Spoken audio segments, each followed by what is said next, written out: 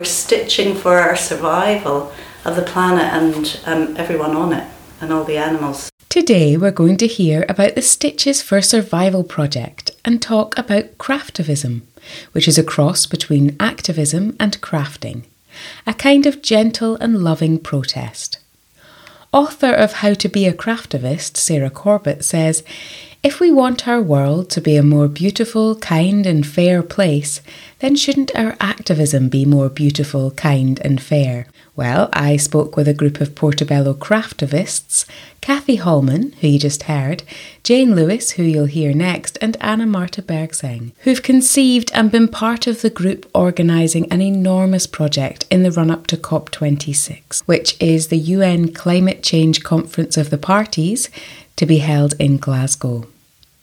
The idea is to create a 1.5 mile long scarf made out of stitched and knitted panels. So what we asked people to do was to make a panel that measured 100 centimetres by 60 centimetres. So it was a kind of manageable task. Some people have done one, some panels have been created collaboratively. The project was taken into care homes where people could knit small sections and then they were all joined together. It's also gone international, quite surprisingly. There was a wonderful little video made by some women in the Hex Valley, I think it was in South Africa, displaying their panels and talking about why it was important to them. We thought 1.5 degrees of temperature rising was the Paris Agreement. So Jane was bolder than me. I said 1.5 kilometres and Jane went for 1.5 miles. I distinctly remember that, thinking, oh, that's a lot of scarf. On the website that we put together, we set out 3 aims. One is to keep fossil fuels in the ground, which is totally clear. That's what we need to do. We need to stop investing in fossil fuels. The future is in renewables. The second one was about legal protection for the earth and the oceans. And the third one is to change the economic system to establish regenerative and redistributive economies. We're so locked into this capitalist economy that it's really hard to actually step away from that. The idea came when we were in lockdown back in March. For me, it felt really important to do what we can around COP26. It feels like a real moment in history with such urgency. And I was personally feeling quite frustrated. For many years, I've been involved as a song leader with political choirs, and we weren't able to sing at that point. And whilst we'd kept singing going online, there was still no prospect of when we might be able to sing together in person at an event. Having been involved in the Wool Against Weapons project many years ago, which was a craftivism project to make a 7-mile pink scarf as a protest against the renewal of Trident. The idea actually came to me while I was gardening out here in our front garden that we could do something similar, but that instead of being pink, blue and green to represent the earth and the oceans, and we could involve as many people as possible to create something that would all come together, but also that would be used locally as a focus for conversations, to really enable local people to get involved, to have a voice, to express solidarity with people in the areas that will be most affected by climate change. We didn't know if we'd get 10 panels or 100 panels or who would be interested or if it would even happen, because we thought it might be virtual. I think the Facebook page was right at the end of March or beginning of April. It was one weekend where I think we had over 400 people joining. It just grew. The idea just seemed to capture people's imagination, that they could do this gentle protest in their homes. Well, I've been totally bowled over by the skill and the time that's gone into it with recycled, reused materials. As the lockdown restrictions allowed, people have gathered in their local green, in their churches, and just stitched and talked about climate change and talked about our role, each and every one of us individually, in taking action on climate change, but also reminding the leaders at COP that this is also about a system that has to change. And I think for me, that's the beauty of this, is that it is very personal through all this crafting, but it's also about sending a message. People who wouldn't normally, that's what I love. We had some knit and natters online, and you were meeting people who have never done activism before, and these are people who felt strongly about the planet but didn't know what to do about it. Quite early on, it kind of featured on a German crochet podcast. And, I don't know that any of us even knew there were crochet podcasts. And, it's really kind of got out there in the crafting community. And I think it was a really good decision to include stitching, not just knitting and crochet, but also sewing. Some of the stitched pieces are really incredible. Can you tell me about any of these panels? Have they got a story? There's a beautiful seascape with a swimmer, which is very Portobello, and this is from an Edinburgh Quaker. And it's beautiful because she's used lace to be the tops of the waves. So this is a beautiful knitted piece with a kind of leaf motif running through it, knitted in a lovely kind of olive green. And this one over here is absolutely stunning. It's got 2 trees knitted using cable stitching, I think. The trees stand out as a relief. There's a woven piece here, and there's a lovely one at the end here which is patched together. It's a bit like a sampler of lots of different knitted stitches. Not sure where that came from, if somebody was using up lots of bits of wool they had, or if it's made out of old garments, or what it is, but it's a beautiful patchwork of different blues and other colours threading through.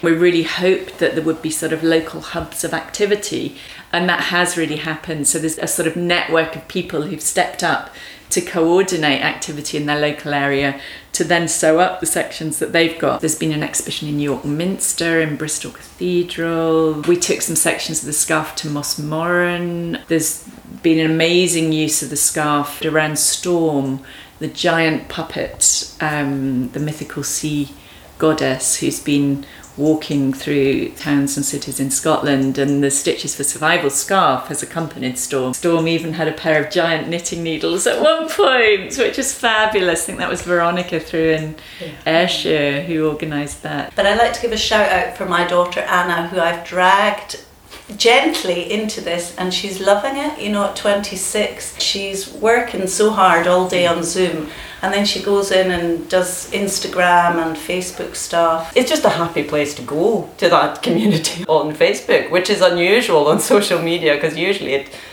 can turn sour quite quickly, but this has just been really, really lovely, and people really keen, even if they can't be at COP, they feel that they have contributed. They are sort of there through their panel. Picking up on that, conversations online which are often not helpful.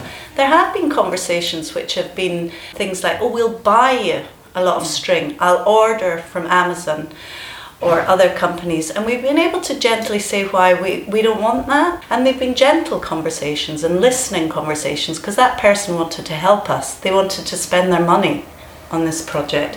So it was really nice to be kind and say that's great, but can we think of another way to do it? I think that's something that craftivism does, isn't it? It brings people in a disarmed way, which is really nice. I'm just seeing lots of panels here that are all rolled up, ready to go. So what is it actually going to look like when you go to Glasgow? They're all being sent at the moment through to a project called Revolve Recycle in Cambuslang in Glasgow, who've been absolutely fabulous. They have been super excited about receiving all these parcels and opening them and seeing all these bundles of amazing creativity. The plan is on the 6th of November, the day there's going to be a mass rally in Glasgow, to display all of these rolls on the drying green at Glasgow Green. So it'll sort of zigzag around the green rather than... We're not quite sure exactly. It's not going to be one big long or wrap anything up. And have you done the maths? Do you know how many you've got? Does it matter? We really don't actually know. We know there are hundreds and hundreds. I don't think any of us think it really matters, actually. The number and the target is symbolic. Whatever we have, it has demonstrated that heartfelt plea from so many different people who have cared enough to put this amount of time and love and creativity into their creations.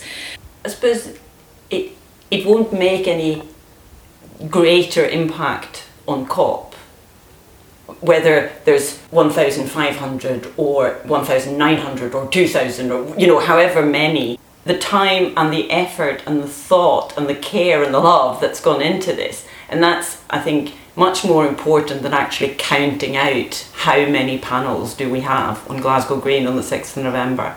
I'm certainly hoping that this has showed both people that have taken part, but also to other people that will see it on Glasgow Green, that, you know, there's many ways of having your voice heard, of taking part in demonstrations, activism, and we need that full spectrum. We need the people that glue themselves to the road, but we also need people who do it through cross stitch. We need everybody, and we need every form of expression, because that amplifies the voice. The Stitches for Survival project has always set out to consider the longer life of both the physical fabric and the community that has been knitted together over this project. I asked the group to unpick the practicalities of that. The panels will be reused afterwards. This is not about, you know, that one day in Glasgow.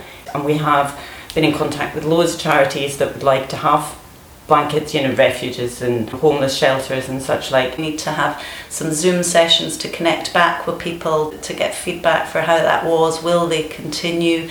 Where are we going to exhibit this? And all the people we reach out to, homeless hostels, refugees, mum and baby units, even COP's just the beginning. We've all got lots of work to do, haven't we?